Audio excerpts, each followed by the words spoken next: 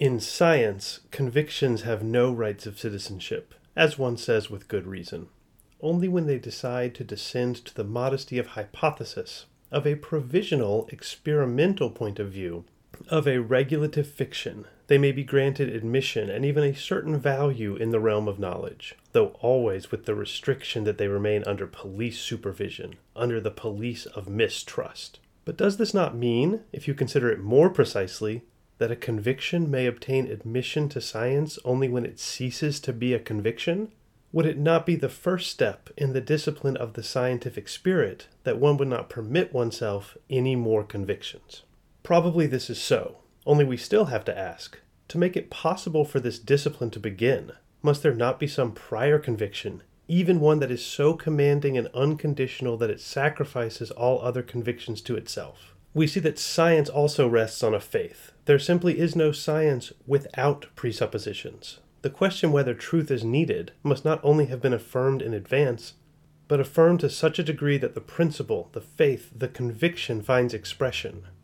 Nothing is needed more than truth, and in relation to it, everything else has only second-rate value. Friedrich Nietzsche, translated by Walter Kaufmann.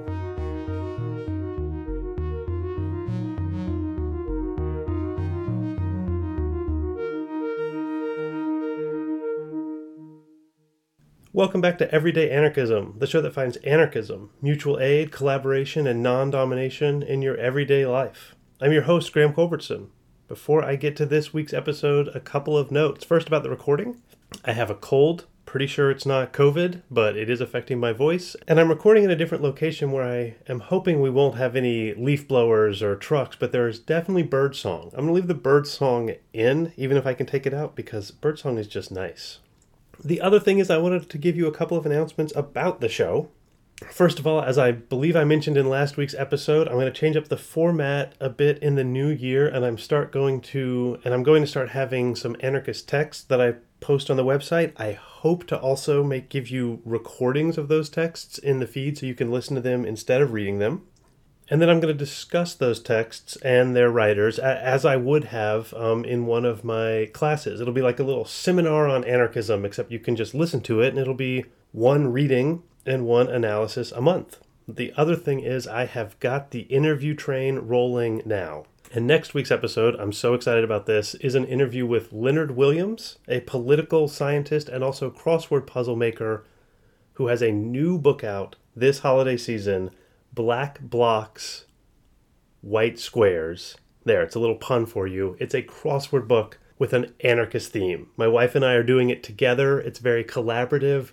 We love it. And I'm also learning lots about the history of the anarchist movement. Highly recommend, and we'll talk way more about it next week with Professor Williams on the show. This week's episode, though, as you may have noticed from the opening Nietzsche quote, is about science. I have noticed lately this enormous trust in science, which seems to have accelerated during the pandemic. Obviously, this isn't a new thing. It was pretty huge in the 19th century, as you can see from Nietzsche attacking it. If you want to say something true, just say that it's scientific. That's it. And then people have to agree with you because it's science. Let me give you an example. So in the 19th century, there's this philosopher, Herbert Spencer, and he says it is simply science. You cannot have any state intervention into the economy. So far, so good. But there's also a 19th century philosopher named Karl Marx, and he says, according to science, the state has to take complete control over the economy. Uh-oh, we've got a problem here. When people say trust the science, they mean you have to do what science says. We don't think of Spencer or Marx as scientists now, but they were both considered scientists at that time. Spencer says science demands one thing, Marx says science demands another thing. This isn't a problem for anarchism or its philosophical cousin pragmatism. You can just say, oh, well, they're using the same word science to mean different things, and let's just not worry about it and decide which one you think is right based on your own thoughts. Yes, that's great. But that will not help us if we want science to be real. Pragmatism would say, oh, there's lots of different things called science and none of them are really real. And there is no central body that can tell you what is scientific and what isn't scientific. But then we can't cede our response to the pandemic to a scientific body. So we want science to be real. but I'm going to argue that it isn't. Not real or, quote, objective in the sense that science is real as a slogan means. I'm going to argue that truth, which is, remember, what we're looking for with science. Truth is, according to the pragmatist philosopher Richard Rorty, what your contemporaries will let you get away with saying, which is very, very unsatisfying for someone who wants clear, direct, and, let's say, authoritative, I might say, from an anarchist perspective, authoritarian answers from science. And what these scientists would do, besides just say that Marx and Spencer are both unscientific, is just say that one of them is wrong. Science can fight it out and it can find the right answer. This is where Nietzsche comes in and says, but to have this process, you have to believe that there is a right answer ahead of time and that you can find it. And that is faith, not science. And so if you're having an argument that cannot be solved by any appeal to first principles or any authority, and everyone just has to do the best they can and make their argument, well, that's anarchism. And if you say science is real, you know that science isn't anarchism. But the name of this episode is, of course, Anarchism is Science. Just like I did with the Jesus episodes, I'm going to start with the other side, although not give it an entire episode. Let's call this part 1. The case for science is real.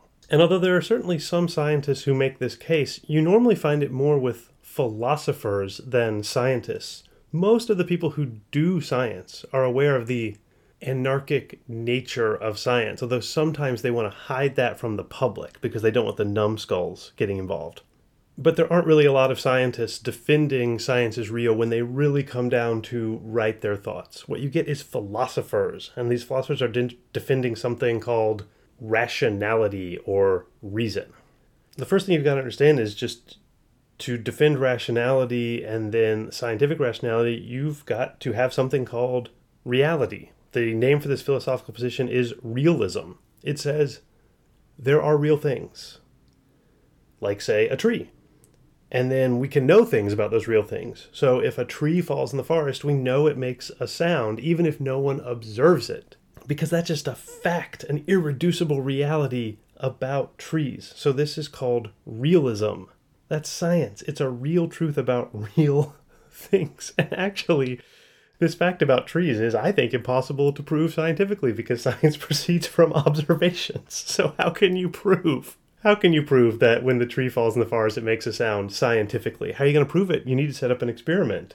Well, if there's no one around to hear it and there's no recording equipment, then you can't test this hypothesis, can you?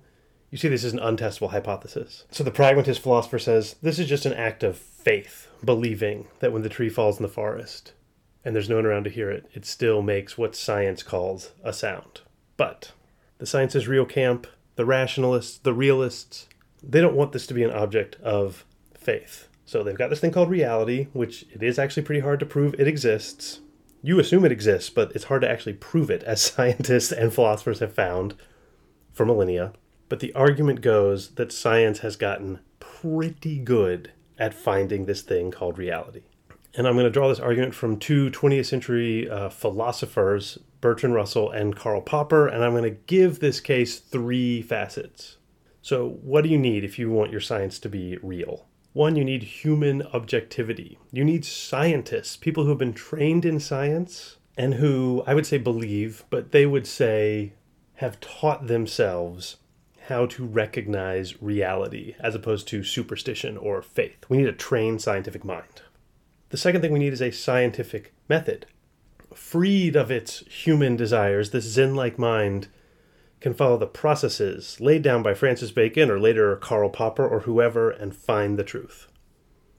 Finally, we need progress. The proof is in the pudding, or the original version of that saying is, the proof of the pudding is in the eating.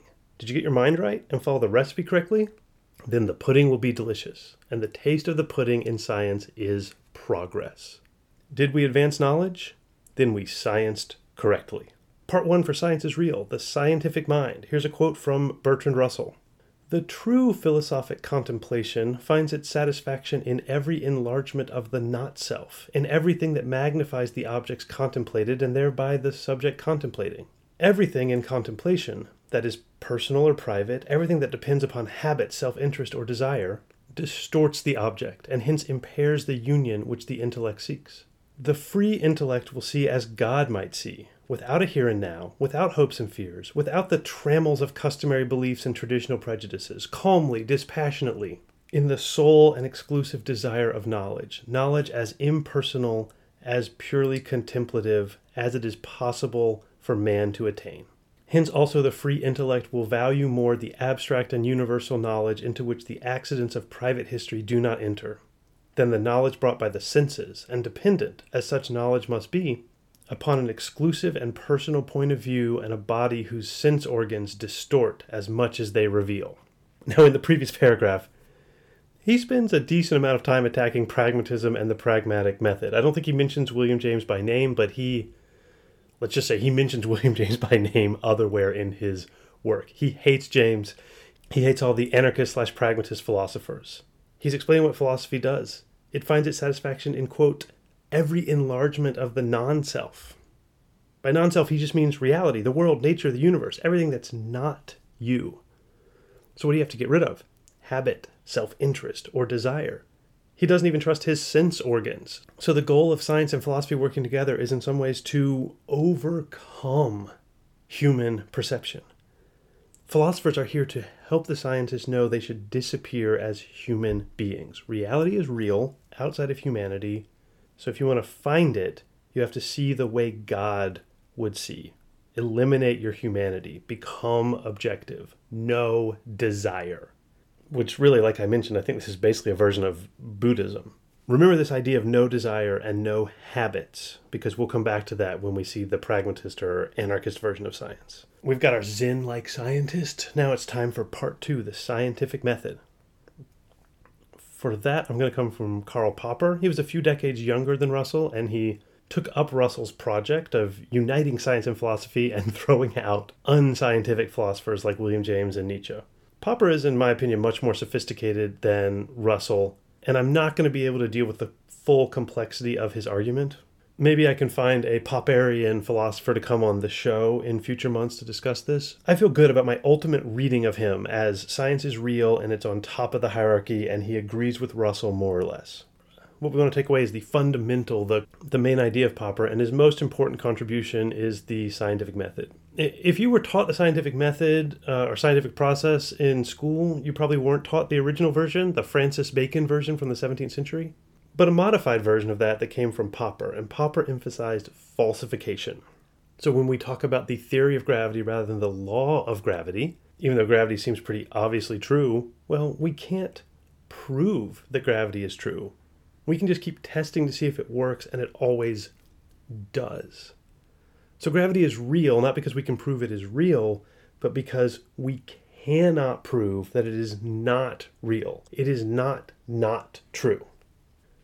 And Popper says that's how you find out truth, or at least as close as you can. You make a prediction, and then you try and disprove it. You try and falsify it. And if it survives, it stays alive. Popper actually says Karl Marx was very scientific. He says that Marx came up with a theory, a law of history, or a theory of history, which said capitalism would be destroyed, and it would be destroyed pretty soon. It's 2021. We still have capitalism. Marx was wrong. But he wasn't unscientific. He proposed a theory. We tested it with history. These people, you may have heard of them, Stalin, Lenin, Trotsky, they tested it. They didn't kill capitalism. It was wrong. So Marx was very scientific. He just was wrong. But Popper hates 20th century Marxists. He basically invented the scientific method because he found the Marxists infuriating. Once Einstein comes along, people were willing to admit that Newton got things wrong because they were able to falsify Newton. That's the example Popper uses.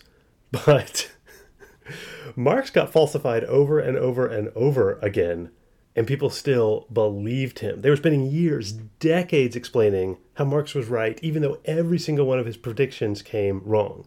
Scientists stopped trying to use pre-Darwinian evolutionary theory once Darwin came along because Darwin had falsified it. They stopped trying to use pre-Einsteinian theory, at least where Einstein applies, because Einstein had falsified Newton. But the Marxists are just saying over and over again, no, Marx is really true. No matter what the data says. We know it's true.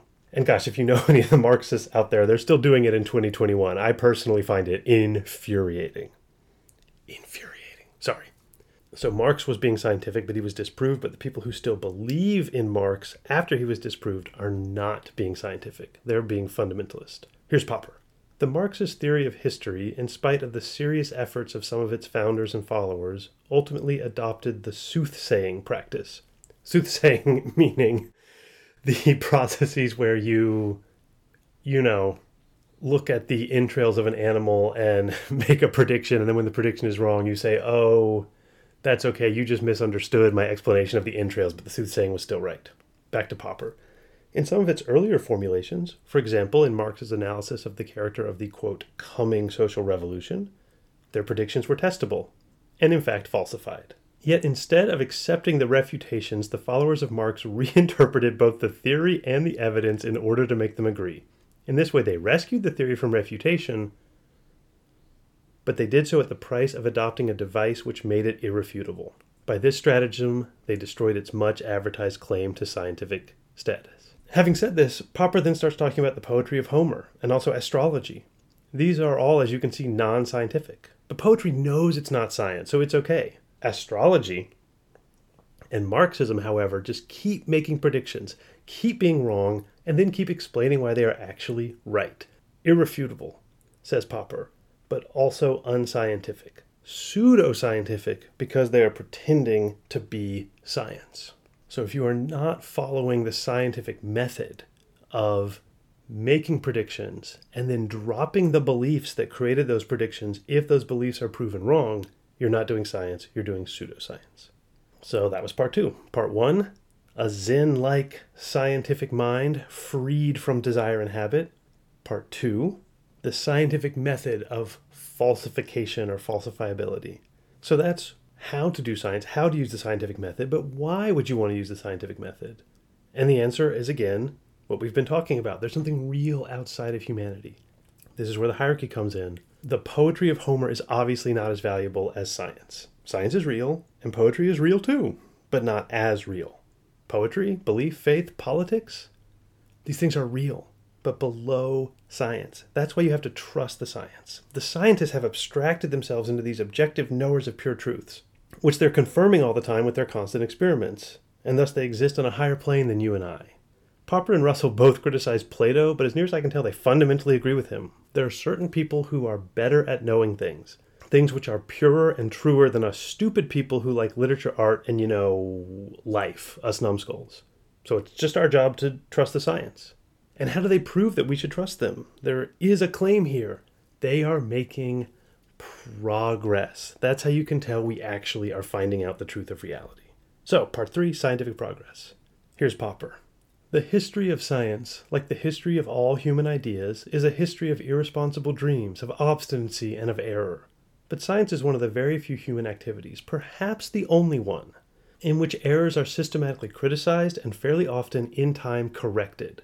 This is why we can say that, in science, we often learn from our mistakes, and why we can speak clearly and sensibly about making progress there.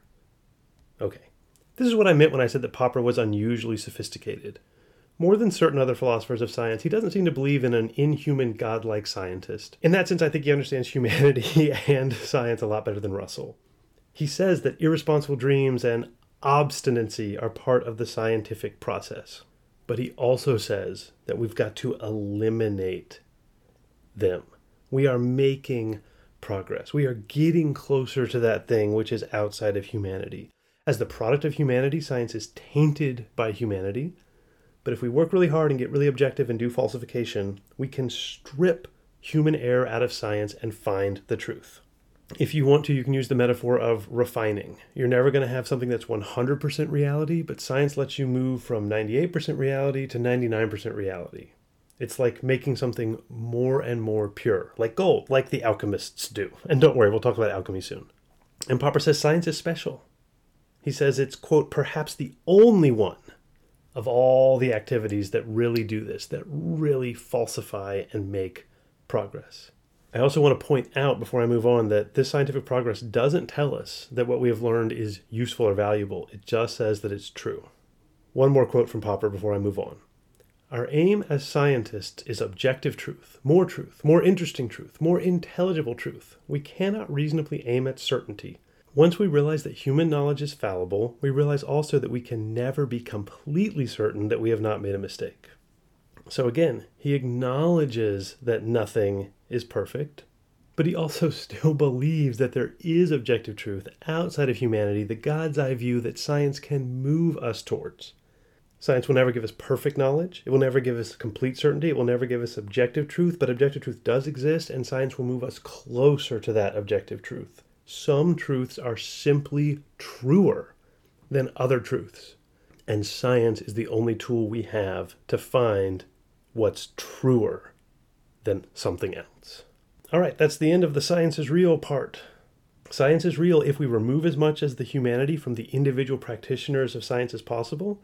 Then we come together to practice falsification and eliminate the ideas that are tainted by human experience or more tainted by human experience.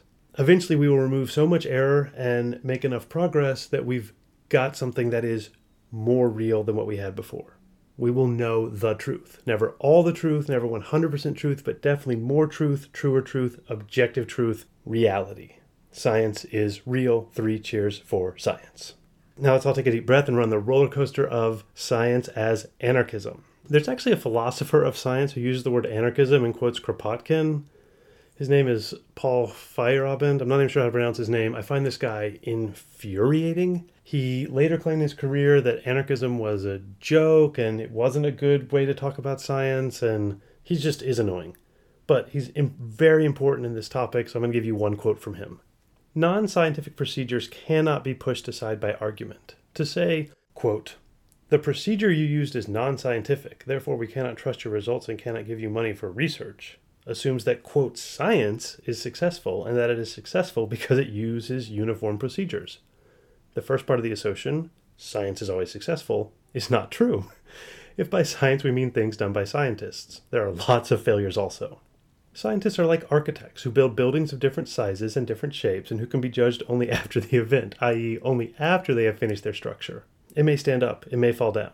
Nobody knows.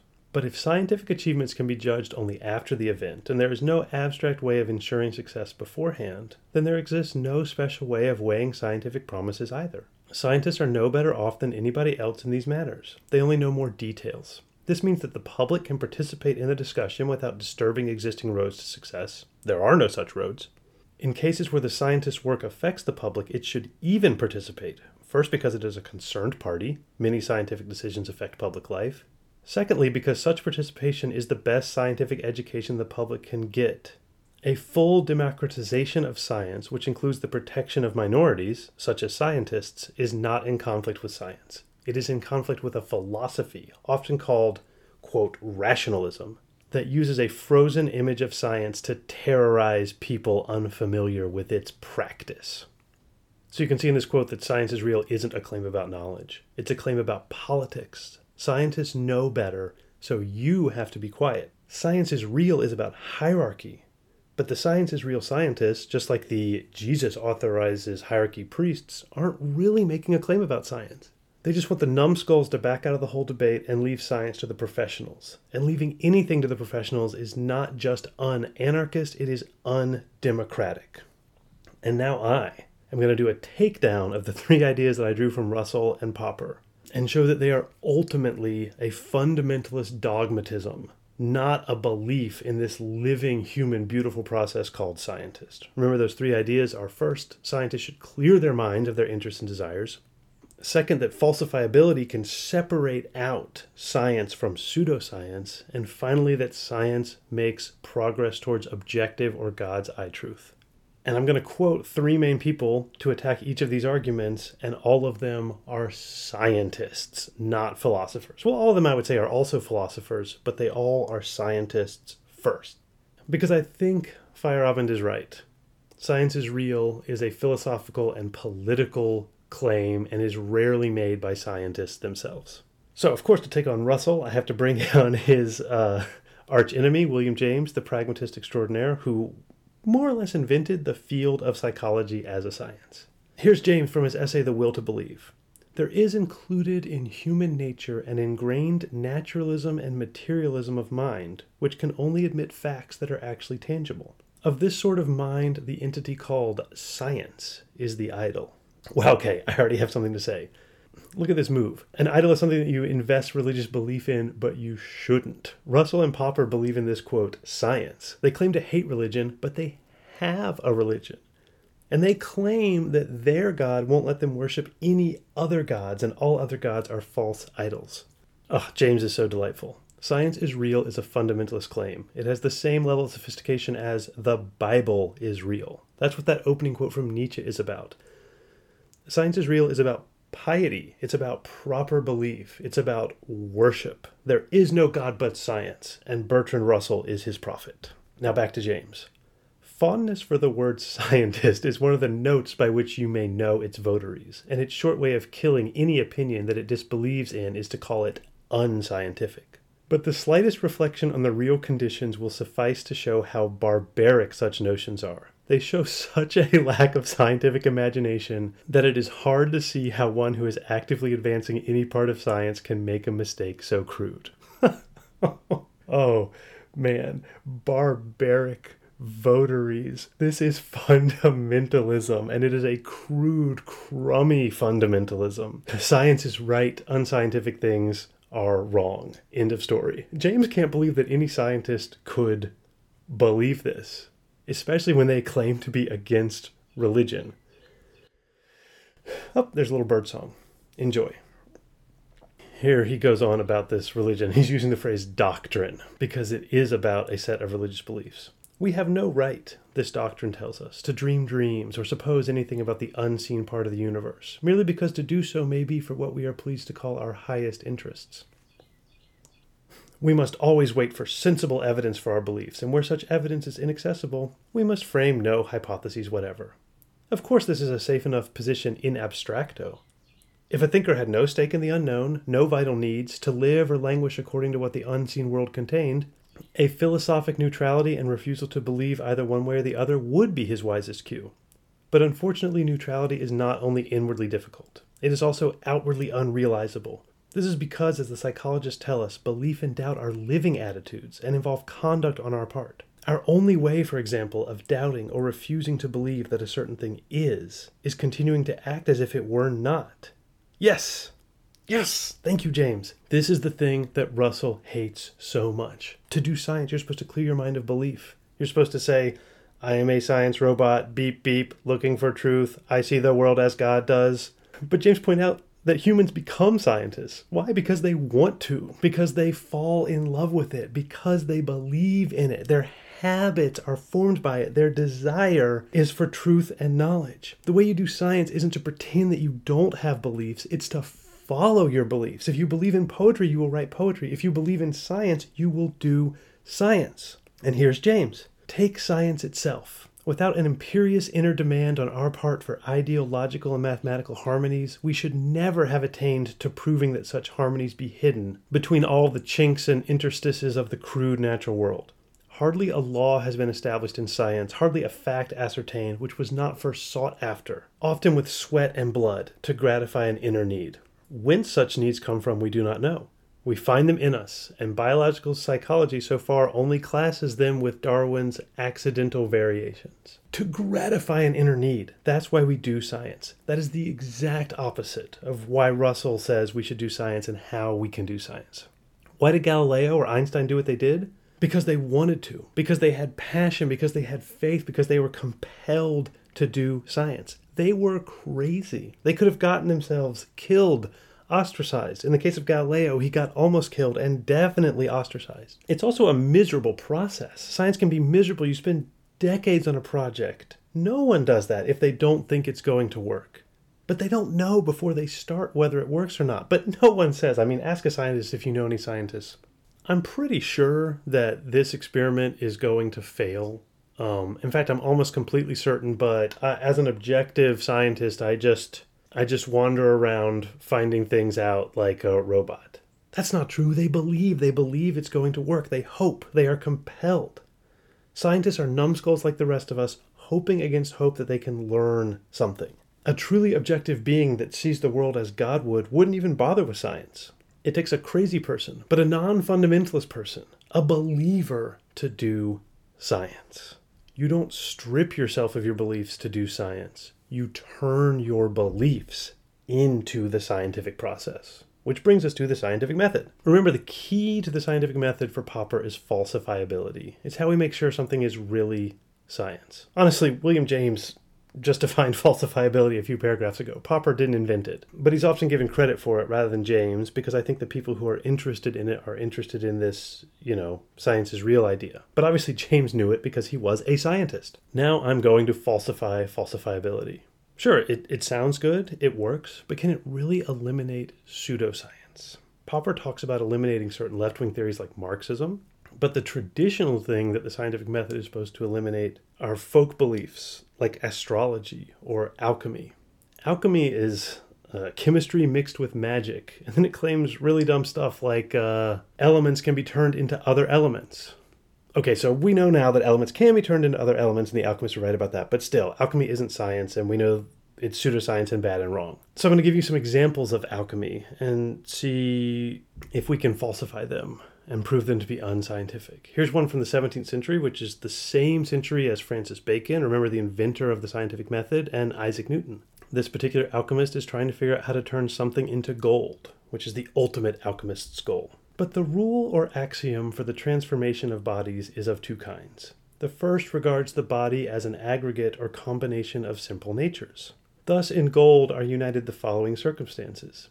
It is yellow, heavy, of a certain weight, malleable and ductile to a certain extent, it is not volatile, loses part of its substance by fire, melts in a particular manner, is separated and dissolved by particular methods, and so of the other natures observable in gold. An axiom, therefore, of this kind deduces the subject from the forms of simple natures. For he who has acquired the forms and methods of superinducing yellowness, weight, ductility, stability, deliquescent solution, and the like, and their degrees and modes, will consider and contrive how to unite them in any body so as to transform it into gold. Wow. Okay, so that is some pseudoscience. We've just got to superinduce yellowness into any substance, and then we will know how to make gold. So, can we use the scientific method to falsify this ridiculousness? I'm not even going to try, because this quote is actually from the book Novum Organum, written by Francis Bacon, the inventor of the scientific method. In fact, this is part of the invention of the scientific method. The scientific method was literally created by someone who was using alchemy. He was just trying to make alchemy more scientific. Popper tells us the scientific method can eliminate pseudoscience, but what if the scientific method grew out of pseudoscience? There just isn't a clear line between science and pseudoscience. This goes back to Feyerabend's claim. You can only tell later if something is pseudoscience. How do we know Bacon isn't a pseudoscientist? Because it worked. But that's anarchism. Try it out, see what happens. You can't tell anyone they're doing it wrong from some objective point of view. Okay, so maybe I cheated a bit with Bacon. Let's use a much sillier and more ridiculous version of pseudoscience from the 17th century. Ready? Dissolve volatile green lion. I'm sorry, I can't read this. It's so dumb. Dissolve volatile green lion in the central salt of Venus and distill. This spirit is the green lion, the blood of the green lion. Venus, the Babylonian dragon. The Babylonian dragon killing all things with its venom, but conquered by the soothing of Diana's doves. The bond of Mercury. Neptune with his trident leads the philosophers into the garden of the wise. Neptune, therefore, is the watery mineral menstruum, and the trident the ferment of water, similar to the caduceus of Mercury, with which Mercury is fermented, namely the two dry doves with dry martial Venus. I'm sorry. It's just so embarrassing that this writer thought that he was doing science. The Babylonian dragon, the blood of the green lion, two dry doves with dry martial Venus. At least Bacon was using these quasi-scientific terms. This guy is talking about Roman gods. He is talking about Neptune's trident. Except this is Isaac Newton, inventor of calculus, and the dominant force in physics for more than 200 years. I got this quote from an amazing website called The Chemistry of Isaac Newton, and they've spelled chemistry in an old-fashioned alchemist way. I'll link to it in the show notes. Newton left boxes and boxes of this stuff, but it's traditionally been ignored because, it wasn't science. But if you actually study Newton, you see that it's this stuff that led him to his big discoveries. Was he an objective scientist? No! He was a religious believer who wrote more about angels and God and the Old Testament and alchemy, way more than he did about gravity and calculus. Did he practice science and eliminate pseudoscience? Absolutely not. He didn't distinguish between science and pseudoscience. Newton was a pseudoscientist. He was an alchemist. He's talking about the Green Lion and Venus and Neptune. But if you want to send a ship into space, it works. Popper doesn't get to tell Newton that Newton didn't know how to do science. There is no method that would falsify Newton for being pseudoscience. Whatever works, works. But Popper might say, but Newton works because he works. So there is still progress. We can still eat this delicious pudding that is science, and we can eliminate anything that doesn't give us progress. Now, one more scientist. We had William James, Francis Bacon, and Isaac Newton. This one is going to be Oliver Sacks, who was a neurologist. If you haven't seen the movie Awakenings with Robin Williams playing Oliver Sacks, I recommend it. It's kind of cheesy and Hollywoodized, but Robin Williams is wonderful in it, and it gives you I think it gives you a good sense of Oliver Sacks, his combination of insight and compassion. All right, now tell us about progress in the sciences, Dr. Sacks. This is from his essay Scotoma, Forgetting and Neglect in Science. Gunther Stent, considering prematurity in scientific discovery in 1972, wrote, "A discovery is premature if its implications cannot be connected by a series of simple logical steps to canonical or generally accepted knowledge." He discussed this in relation to the classic case of Gregor Mendel, whose work on plant genetics was so far ahead of its time, as well as the lesser-known but fascinating case of Oswald Avery, who discovered DNA in 1944. A discovery totally overlooked because no one could yet appreciate its importance. Had Stent been a geneticist rather than a molecular biologist, he might have recalled the story of the pioneer geneticist Barbara McClintock, who in the 1940s developed a theory of so-called jumping genes, which was almost unintelligible to her contemporaries. 30 years later, when the atmosphere in biology had become more hospitable to such notions, McClintock's insights were belatedly recognized as a fundamental contribution to genetics. Had Stent been a geologist, he might have given another famous, or infamous, example of prematurity, Alfred Wegener's theory of continental drift, proposed in 1915, forgotten or derided for many years, but then rediscovered 40 years later with the rise in plate tectonics theory. Had Stent been a mathematician, he might even have cited, as an astonishing example of prematurity, Archimedes' invention of calculus 2,000 years before Newton's and Leibniz's. And had he been an astronomer, he might have spoken not merely of a forgetting, but of a most momentous regression in the history of astronomy. Aristarchus, in the 3rd century BC, clearly established a heliocentric picture of the solar system that was well understood and accepted by the Greeks. It was further amplified by Archimedes, Hipparchus, and Eratosthenes. Yet Ptolemy, 500 centuries later, turned this on its head and proposed a geocentric theory of almost Babylonian complexity. The Ptolemaic darkness, the scotoma, lasted 1,400 years until a heliocentric theory was re-established by Copernicus. Oh wow. Sacks concludes by saying this happens over and over again, quote, "a forgetting of insights that seem clearly established." That's not progress. It's not even stasis. It's moving backwards. Not only does science not move forward, it moves backwards all the time. I think that does it. I'm ready to rest my case. Sorry, science is real, folks. That makes sense retroactively only.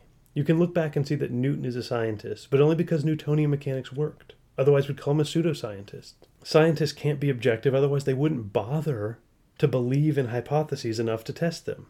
It's lack of objectivity that creates experiments. And no one agrees on what the scientific method actually is.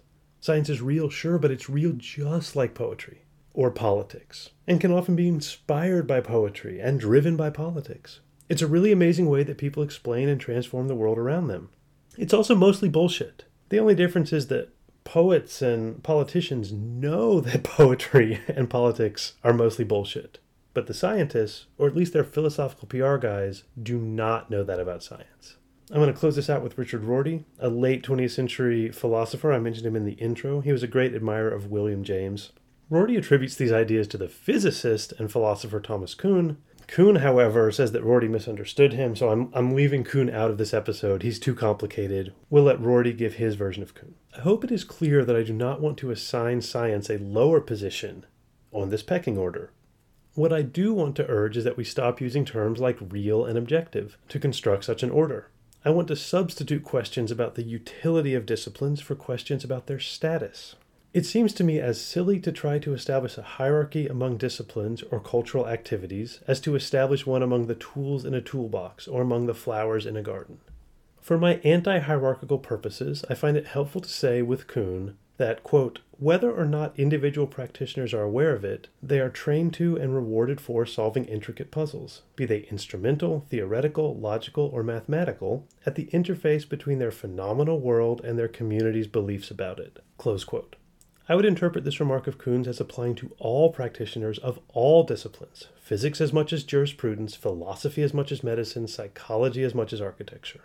As I read him, Kuhn gave us a way of seeing the history of physics, of philosophy, of the novel, and of parliamentary government in the same terms. Human beings trying to improve on their ancestors' solutions to old problems in such a way as to solve some new, recently arisen problems as well. Kuhn suggested that in all these areas we could drop the notion of, quote, getting closer to the way things really are, close quote, or more fully grasping the essence of, quote, or finding out how it really should be done. Close quote. For all these, we can substitute the notion of capitalizing on past successes while at the same time coping with present problems. This, according to Rorty, is how science works. It's also the idea behind this podcast, which I wouldn't call scientific, but it is about using old ideas to solve new problems. Science isn't real or objective. It isn't at the top of any hierarchy. It's just another way of trying to solve our problems, using what we've learned from the past, working mostly together, sometimes competitively, with no one in charge, or at least no one able to state that they truly have the right to be in charge because they have a monopoly on knowledge or truth or power. That is anarchism. Science is real, sure, as real as poetry or architecture. It doesn't get to win just by virtue of who it is, any more than kings get to rule anymore by virtue of who they are. We're all on the same plane. And that is anarchism. Okay, thank you so much for listening. Remember, I'd love your questions at everydayanarchismpodcast@gmail.com. And if you can, please support this podcast any way you can. Go to everydayanarchism.com to sign up for the newsletter Anarchist Hot Takes. Go to that same website to donate to help keep the show alive. Tell a friend. Leave an Apple Podcast review. Any and all of these things help. Thank you so much. Remember, next week we are talking to Leonard Williams about his book of anarchist crossword puzzles. And the theme music, which you are about to hear, is by David Hill.